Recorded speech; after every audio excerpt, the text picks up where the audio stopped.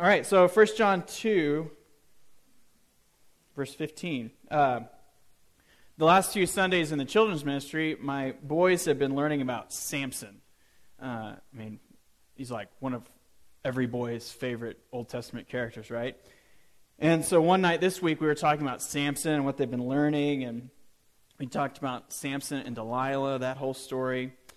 And after talking about that, I asked them what they are tempted to love more than God, just like Samson loved Delilah, loved himself more than God. Delilah loved money more than God. She got paid 1,100 pieces of silver from the Philistines. So I asked Owen first. I said, Owen, what are you tempted to put ahead of God? What are you tempted to love more than God? And he said, frozen yogurt. I love frozen yogurt more than God. Caleb, what do you love more than God? Spaghetti? Do you love spaghetti more than God? Yeah, I love spaghetti more than God. And I was like, well, this has spiraled out of control. This isn't quite what I had anticipated, or what the point of the story was. But the point is well taken. They're already 2 and 3, and they are already convinced that frozen yogurt and spaghetti is more satisfying to them than the creator of the universe, who loves them, who has sent his son to die for them. Well, today, in 1 John, we're going to look at what John has to say about worldliness. We're going to see that John tells us not to love the things of this world. Well, what does this mean? Does this mean that we should not even enjoy frozen yogurt and spaghetti, the things of this world? Does this mean that they're inherently evil and we should not enjoy anything? Well, we'll see. So we're going to look at today 3 questions that you've got on your sheets there. Worldliness, what is it? The poison of worldliness and the antidote of worldliness. We already read this together, but I'm going to quickly read verses 15 through 17 again, where John says, "Do not love the world or the things in the world. If anyone loves the world, the love of the Father is not in him. For all that is in the world, the desires of the flesh, the desires of the eyes, and pride in possessions, is not from the Father, but is from the world. And the world is passing away along with its desires, but whoever does the will of God abides forever." Okay, believe it or not, this is the first imperative that John gives in the entire book. What's an imperative? English class, anybody? Come on. Yes, Caleb. A command. He's a senior. He knows these things. So this is the very first command that John has given us in a chapter and a half. In fact, John, if we can look at the rest of the Gospels, John in his Gospel gives far fewer imperatives, commands in his Gospel. He lives, like Ryan talks about frequently from the pulpit, and we talk about an indicative, something indicatively true always comes before an imperative. Well, John lives in the world of indicative theological truth. And so when he does give a command, you had better pay attention, because he doesn't give very many. But when he gives one, he's serious about it. So what's the command he gives us? Do not love the world or the things in the world. This is the first command that he gives us in this entire book. So what is loving the world? What is worldliness? Well, before we get into what worldliness is, let's first try to think about what it isn't, okay? Many have used this passage, among others, to kind of remove themselves from culture, remove themselves from society. So because John says don't love the world or anything in the world, therefore we shouldn't ever watch a secular movie, listen to secular music, read a secular book, ever go to the mall. We shouldn't hang out with unbelievers. And we shouldn't love spaghetti or frozen yogurt, right? Well, is this what John is saying? After all, he says not to love the world or the things of the world. If anyone loves these things, music, movies, the mall, spaghetti, then the love of the Father is not in him. That's what John says, right? So is that what he's saying? Well, I think that while people who interpret it this way, live this way, are well-meaning, and by the way, they're most likely taking the Word of God far more seriously than many of the rest of us, I don't think that that kind of lifestyle is what John is advocating here. After all, in Matthew 11, we see that Jesus himself had enough of a reputation that his enemies called him a drunkard and a glutton, a friend of sinners and tax collectors. Apparently, Jesus liked to go to parties quite a bit. He had a reputation for it. He loved being with unbelievers. It seems that if we had this definition of loving the world, loving anything of the world, then Jesus very much loved the world. He loved many of the pleasures of this world, and he loved the people of this world. In Psalm 24, David says, "For the earth is the Lord's and the fullness thereof." David is saying everything in the world is the Lord's. Paul quotes that verse from Psalm 24 in 1 Corinthians 10, explaining that it's okay to eat all kinds of meat, even meat that you unknowingly didn't know that this meat was sacrificed to idols. Now he says it's a little bit different if you find out that this meat has been sacrificed to idols, but everything in this world, he's saying, partake, enjoy. Certainly, not only the things of this world, but certainly we are to love the people of this world. Now there's wisdom in who we regularly hang out with. If you guys missed our talk on friendship and friends in Proverbs, highly recommend you go back and listen to that. We talked about this at length, about who we should hang out with and why and how regularly and all those kinds of things. But we are to love the people of this world, whether they are believers or unbelievers. We talked about that last week. We're talking about loving others. So, I don't think at all that this verse in 15, or verse 15, is saying that we shouldn't enjoy anything in creation. Or verse 16, where he says that all in this world is not from the Father. Right? What we're going to see in a minute, he's saying the things in this world that we sinfully elevate above God, we shouldn't enjoy it in that way. So more on that in a minute. So, verse 17, where he says the world is passing away. I don't think John is just saying, well, this world's going to hell, right? So don't enjoy anything of it, right? That's wasting your time. I don't think he's saying don't ever enjoy anything in this world. So, I think John is saying this world brings glory to God, and one way we can enjoy God is by enjoying the things in this world. But as we're going to see, it becomes a problem when we elevate the things of this world to above our love for God. So, side note. While we might tend to look cynically at those who try to remove themselves from society, never listening to any secular music, never going to a movie, right? I mentioned that they probably take their Bibles more seriously than we do, don't they? How is that? Well, C.J. Mahaney, in this book called Worldliness, it is really good. I just got it a couple weeks ago and read through it. It's called Worldliness. Couldn't recommend it any more highly to read through this. But he says, we are often like Thomas Jefferson with our Bibles. Anybody know what the Jefferson Bible is? Anybody know what he did to the Bible? Anybody? Yes, Kelly? Yeah, what were the sections he didn't like? Okay, so Thomas Jefferson had a worldview that said the miraculous cannot happen. God does not, if he exists, he does not interfere or interject himself in this world. So anything miraculous that we see anywhere in the Old Testament, the Red Sea parting, surely didn't happen. Jesus rising from the dead surely didn't happen. God does not intervene this way in the world. So what he did was he went and snipped out anything miraculous in the Bible. He thought there is some good moral teaching in the Bible, certainly, so we should leave that, but anything that obviously was mistaken or misinterpreted as miraculous, we should get rid of it. And so we sit in our soapbox and say, how dare Thomas Jefferson only pick and choose the things that he likes in his Bible, but don't we do the same thing? Don't we, maybe not with a pair of scissors, but consciously or subconsciously get to a verse like this, do not love the world or the things of the world, and be like, that's kind of calling me to actually do something, so let's just keep moving. Let's go back to this world of indicative theological truth. I like that. That doesn't actually call me into anything or call me out of anything. So we just consciously or subconsciously kind of snip away at our Bibles. This is dangerous stuff. So we want to subject ourselves, humble ourselves under this, And if this is the word of God spoken to us, we want to sit under it and what it teaches us. All of it. Even the parts, like Kelly said, the parts that we don't like, we still humble ourselves under it. So, that was a bit of a side note.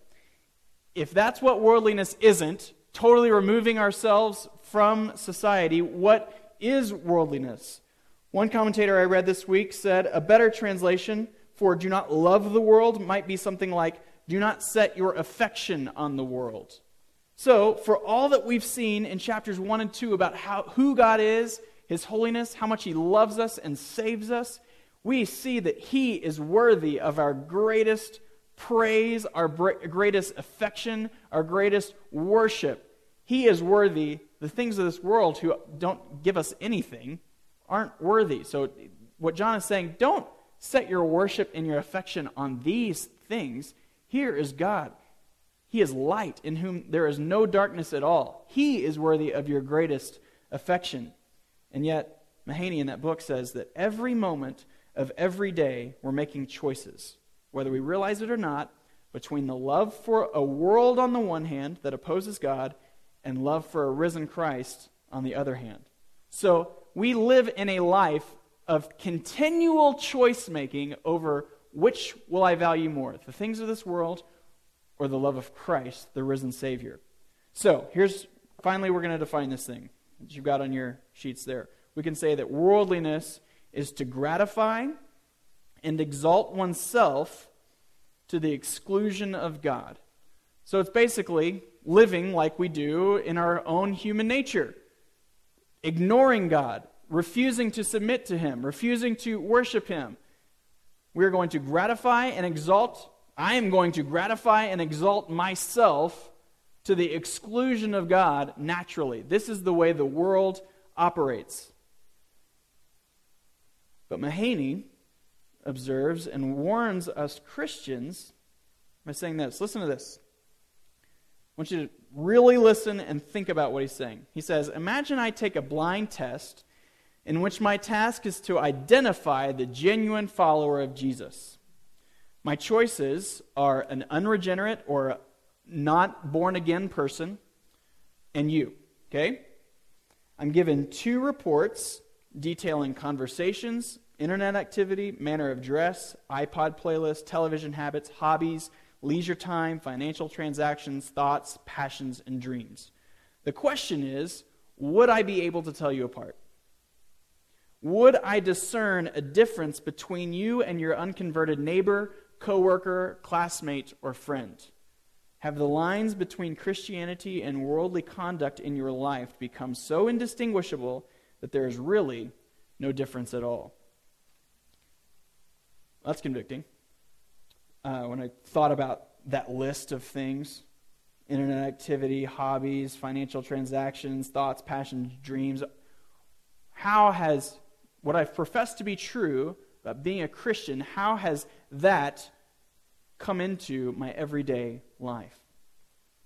So what does John say about this kind of living, this kind of worldly living where there is no indistinguishable difference? He says if we love things of this world more than the Father, then we don't actually love the Father. This reminds us of Jesus' teaching in the Sermon on the Mount, Matthew 6. I know this was like 9 months ago, last summer, but can anybody think about what I might be referring to in Matthew 6 when we went through the Sermon on the Mount?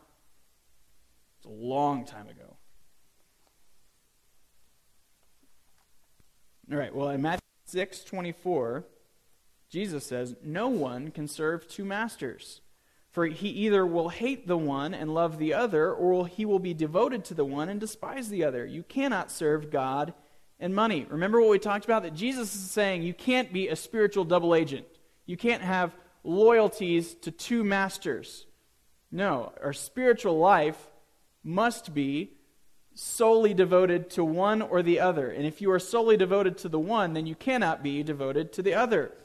So this is what John is saying. If you love things other than God, Jesus and John are saying, you don't love the Father, actually. The love for the Father is not in you.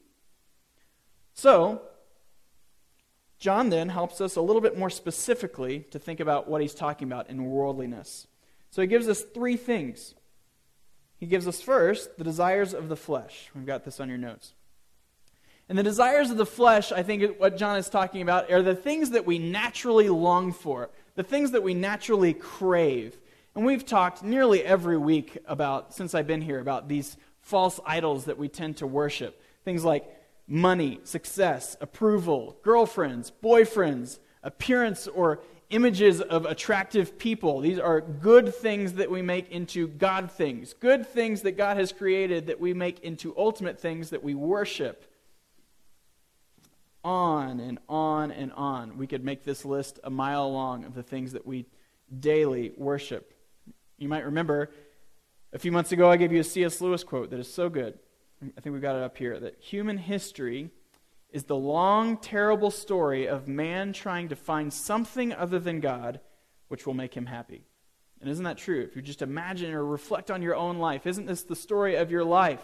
Of trying to find something other than God which will make you happy. But indeed, if you really are reflective, you'll find that these things aren't making you happy, are they?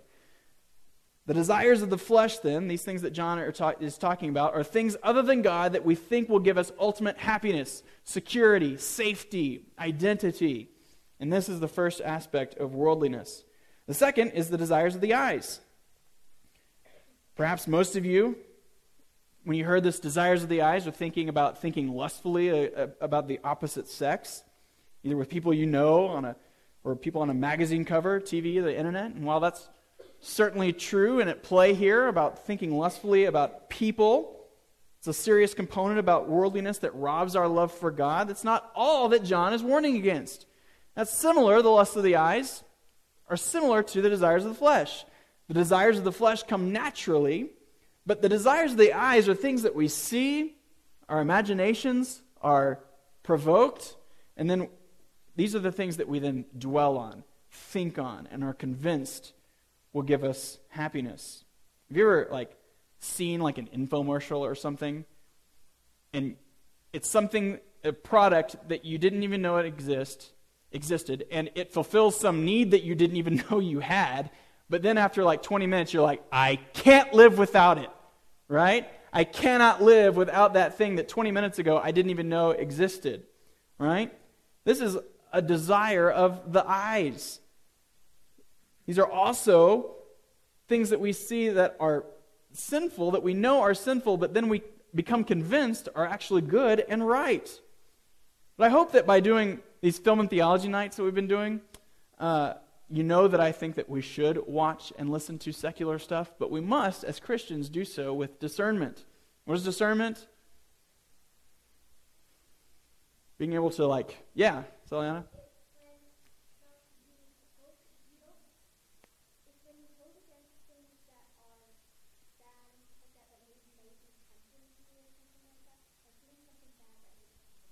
Yeah, so being able to observe and see what is actually good and bad, what is actually right and wrong. So being able to watch with our minds engaged.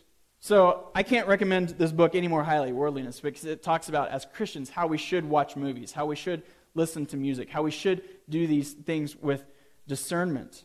But without discernment, how do we become convinced that things are right? Take, for example, a show like The Bachelor. If we watch The Bachelor without discernment every season long, what will we be convinced that is actually good and right for us? Well, several things. One, that actually a quick and easy, no consequence physical relationship is not only okay, but it's desirable, right? But then, a little bit more subtly, what about the whole reality show confessional scene, right? Where it's just the person on the camera, and the producer off the camera asks them some question. What did you think about this person? What were you thinking when this happened?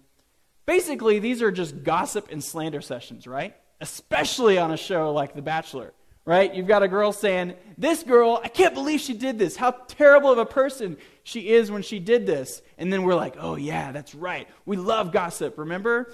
Proverbs, it's like a delicious morsel that goes down.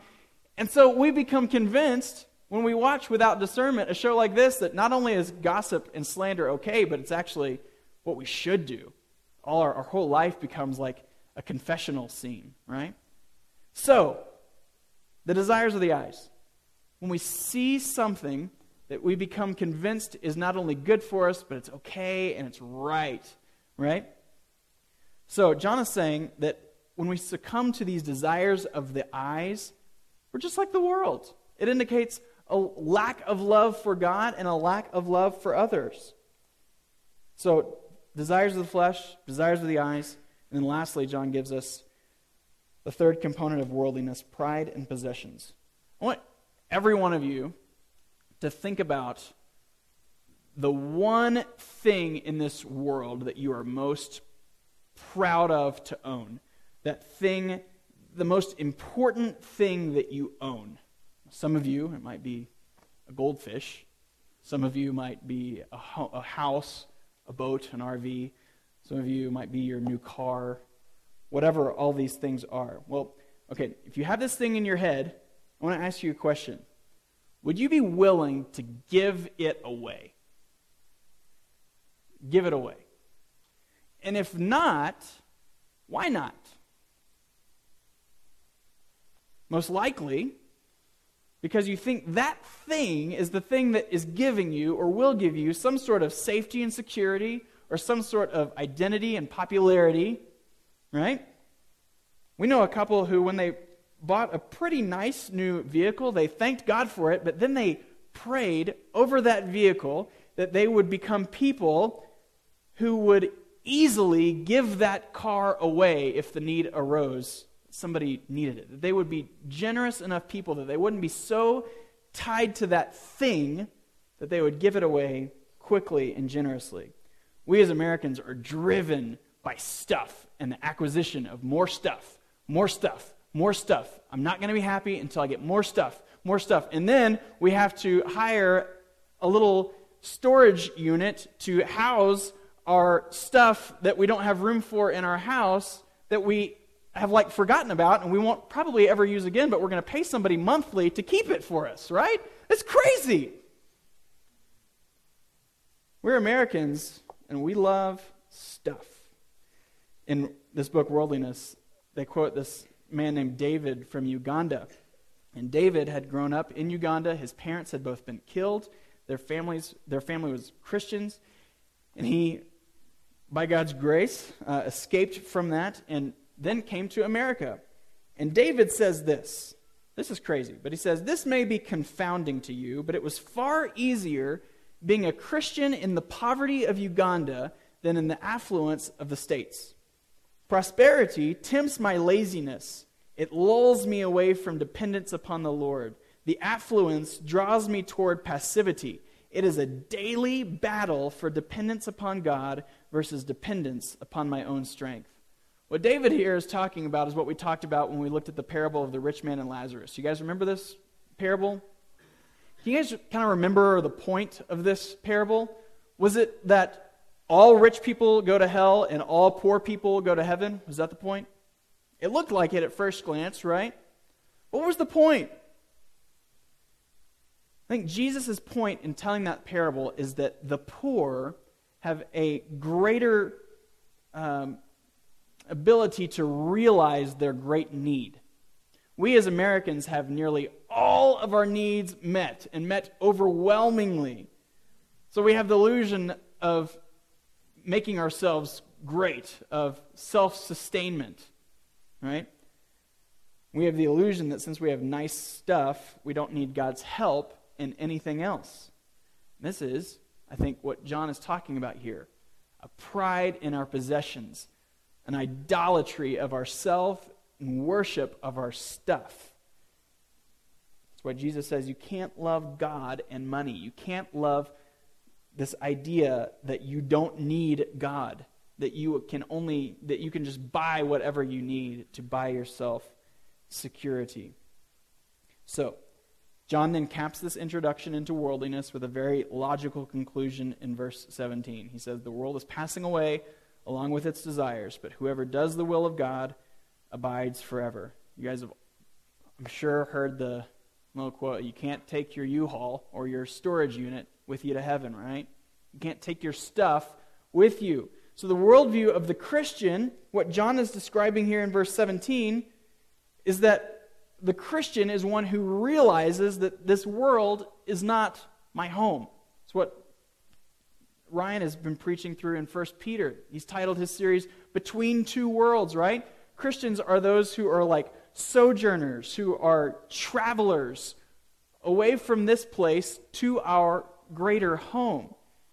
So, how could we, as a Christian, take so much pride in our possessions that we would realize this stuff is not coming with me? This stuff is not going to save me or secure me. And so, if you have that worldview, pride in possession, desires of the flesh and the eyes, then this is a worldly worldview, how you see the world. This is how the world operates. And so then John says, what is the effect? What is the consequence of having this kind of worldly worldview? What is the consequence of worldliness? Well, let's look now at the poison of worldliness. Verses 18 and 19, John says, "Children, it is the last hour, and as you have heard that Antichrist is coming, so now many Antichrists have come. Therefore, we know that it is the last hour. They went out from us, but they were not of us. For if they had been of us, they would have continued with us. But they went out that it might become plain that they all are not of us." So sorry to disappoint everybody here, but we're not going to spend a lot of time talking about end times and the Antichrist. Might do that another time in another book. But what does this have to do with worldliness, you might be asking? I didn't see worldliness in anything that we just read. Well, it appears, again, we don't know exactly who this church is that John is writing to. It's likely the Ephesians. It appears that in this church at Ephesus, there were some people who denied the teaching of the apostles. They denied Christ as the Son of God and fully human at the same time, and they left with these antichrists, these false teachers. They left the church, and probably under some pretty heated conflict with those who remained. So then the Ephesians, we're guessing, probably wrote John a letter, and they asked him a bunch of questions. And this letter that we have now, 1 John, is John's response to the Ephesians trying to answer those questions. So we can probably assume that one of the questions that the Ephesians wrote John were, wait, what? We thought these guys were our dear brothers and sisters. They were proclaiming Christ with us, and then they just denied everything and left. This doesn't seem to jive with what you wrote in your gospel, John, where you wrote something like, I think I lost a page in my notes. There it is. Where you wrote something like, in John 6:44, "No one can come to me unless the Father who sent me draws him." That's what Jesus says. And Jesus then in John 28 says, "I give them eternal life and they will never perish, and no one will snatch them out of my hand." These Ephesians are probably saying something like, "John, it looks like these guys, our dear friends, got snatched from Jesus' hand. How is this possible?" So John says, verse 19, "They went out from us, but they were not of us. For if they had been of us, they would have continued with us." John is saying, if you leave Christ, you were never in his hand in the first place. Those whom he calls, Jesus calls, he will not lose. If you deny the truth about Jesus, then you don't have the Father. So here's the point about worldliness. It appears from the flow of John's argument that these guys who left the church were in love with the world more than they loved God and loved his word. This reminds us of a guy named Demas. Does anybody know Demas in the New Testament? He's kind of a minor character. Anybody know anything about him?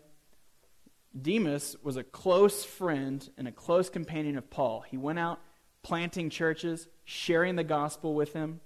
We see in Paul's introductions to Colossians, the letter Colossians, and in Philemon, Paul says at the very beginning in his intro, he says, "Demas gives his greetings," meaning, here's my guy Demas, my good buddy, and he says to you, Church of Colossae, and he says to you, Philemon, "Hey, I'm here with Paul, and I'd like to say hello," right? But what happens? In a little note at the end of 2 Timothy, Paul writes, "Demas, in love with this present world, has deserted me. This guy, who was with me for so many years planting churches, loves the world, and he left me. We don't have a lot of backstory or context here, but my guess is this love of the world that Demas had didn't just happen overnight. We don't know exactly what of this present world Demas was in love with. Was it money, fame, women, acceptance, comfort, and ease? Like he got tired of being beaten and jailed with Paul? We don't have any idea, but it sure looks like slowly the allure or attraction of all of these things of the world convinced Demas that being with Paul for suffering for the sake of the gospel wasn't worth it anymore. All right, you guys want to hear something scary? I pray that God is merciful, and what I'm about to say is not true. But there will likely be several of you in this room who are professing Christ today, but in the years to come, the love of this present world is going to extinguish your love for Christ, your love for His Word, and your love for the church. God help us that this isn't true. But I'm guessing your parents all have friends that they grew up with in the church. I certainly have friends that I grew up in middle school and high school together who we gathered together and prayed and confessed sin, and now they want nothing to do with the gospel, with God, and with the church. Worldliness is a slow-acting poison. It's slowly and methodically killing your love for God, His Word, and the gospel.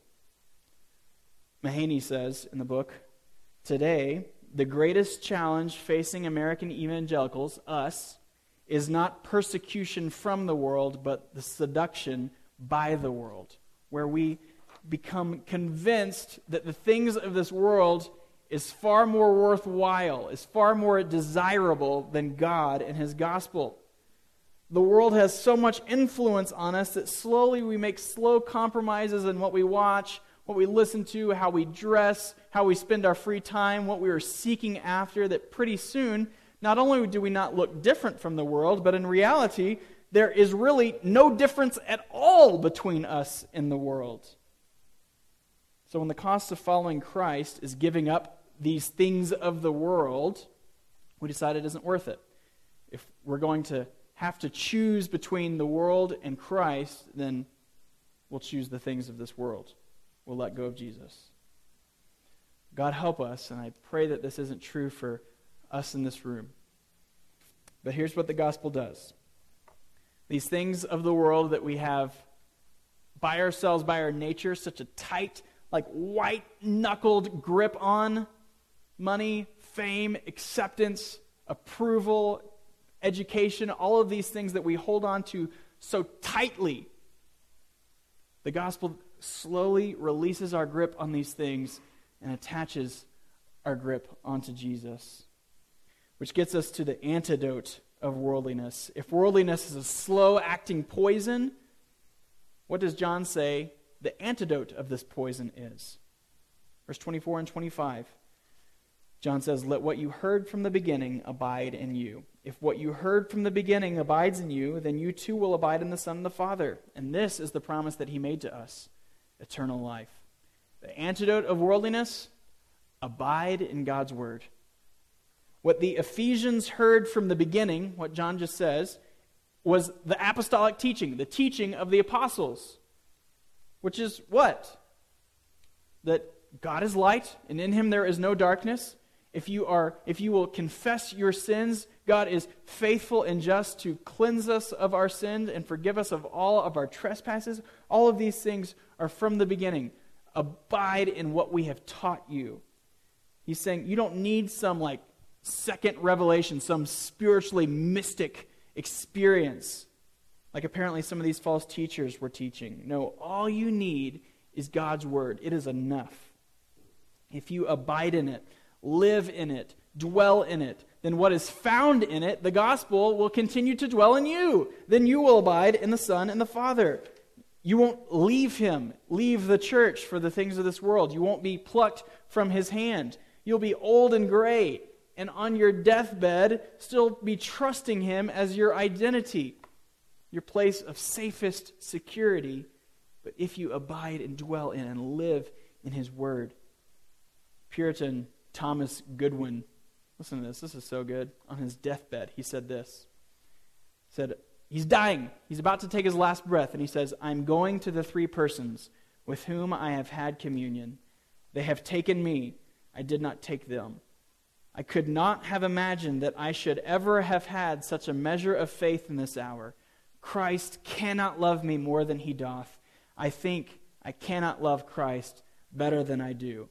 I am swallowed up in God. We don't know if he died like right then or a day or two later.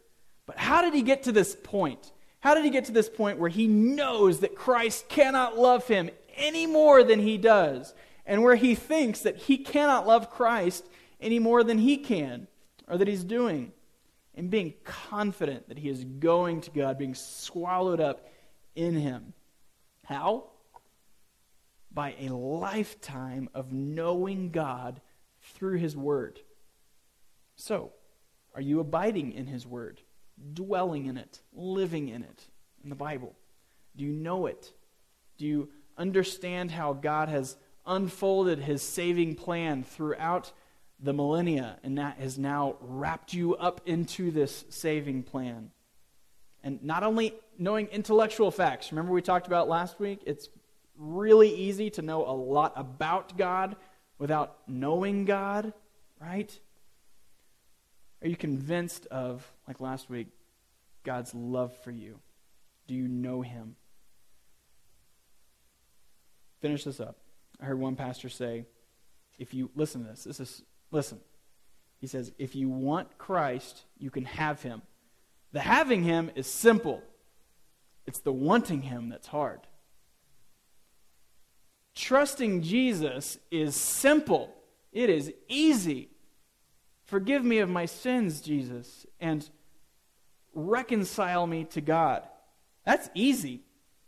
It's the world and the things of this world that makes wanting that difficult. To want Christ, you must not want the world. You must not want your sin.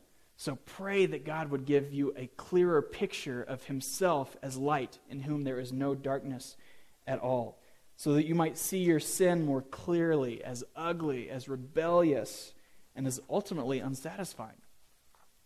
So read the Bible, know it, soak in it deeply. Go back and listen to Ryan's sermon from last week about the Bible being milk, our spiritual food, and how we as babies depend on it and grow in it. It's great stuff. Pray that God would give you a greater and greater appreciation and worship for Jesus' work on your behalf, to release your white-knuckled grip on the things of this world and place them securely on him. We don't just ignore the things of this world and try to stop sinning because it's going to give us approval and acceptance from God. But it's when we first understand our great approval and acceptance from God because of what Jesus has done that we see these things as ultimately unsatisfying. This sad story of human history is all of us trying to find anything but God to give us happiness. It's a sad, sad story. I pray that you would not continue in the trajectory of that sad, sad story, but that you would release your grip on those things and trust in him as your satisfaction.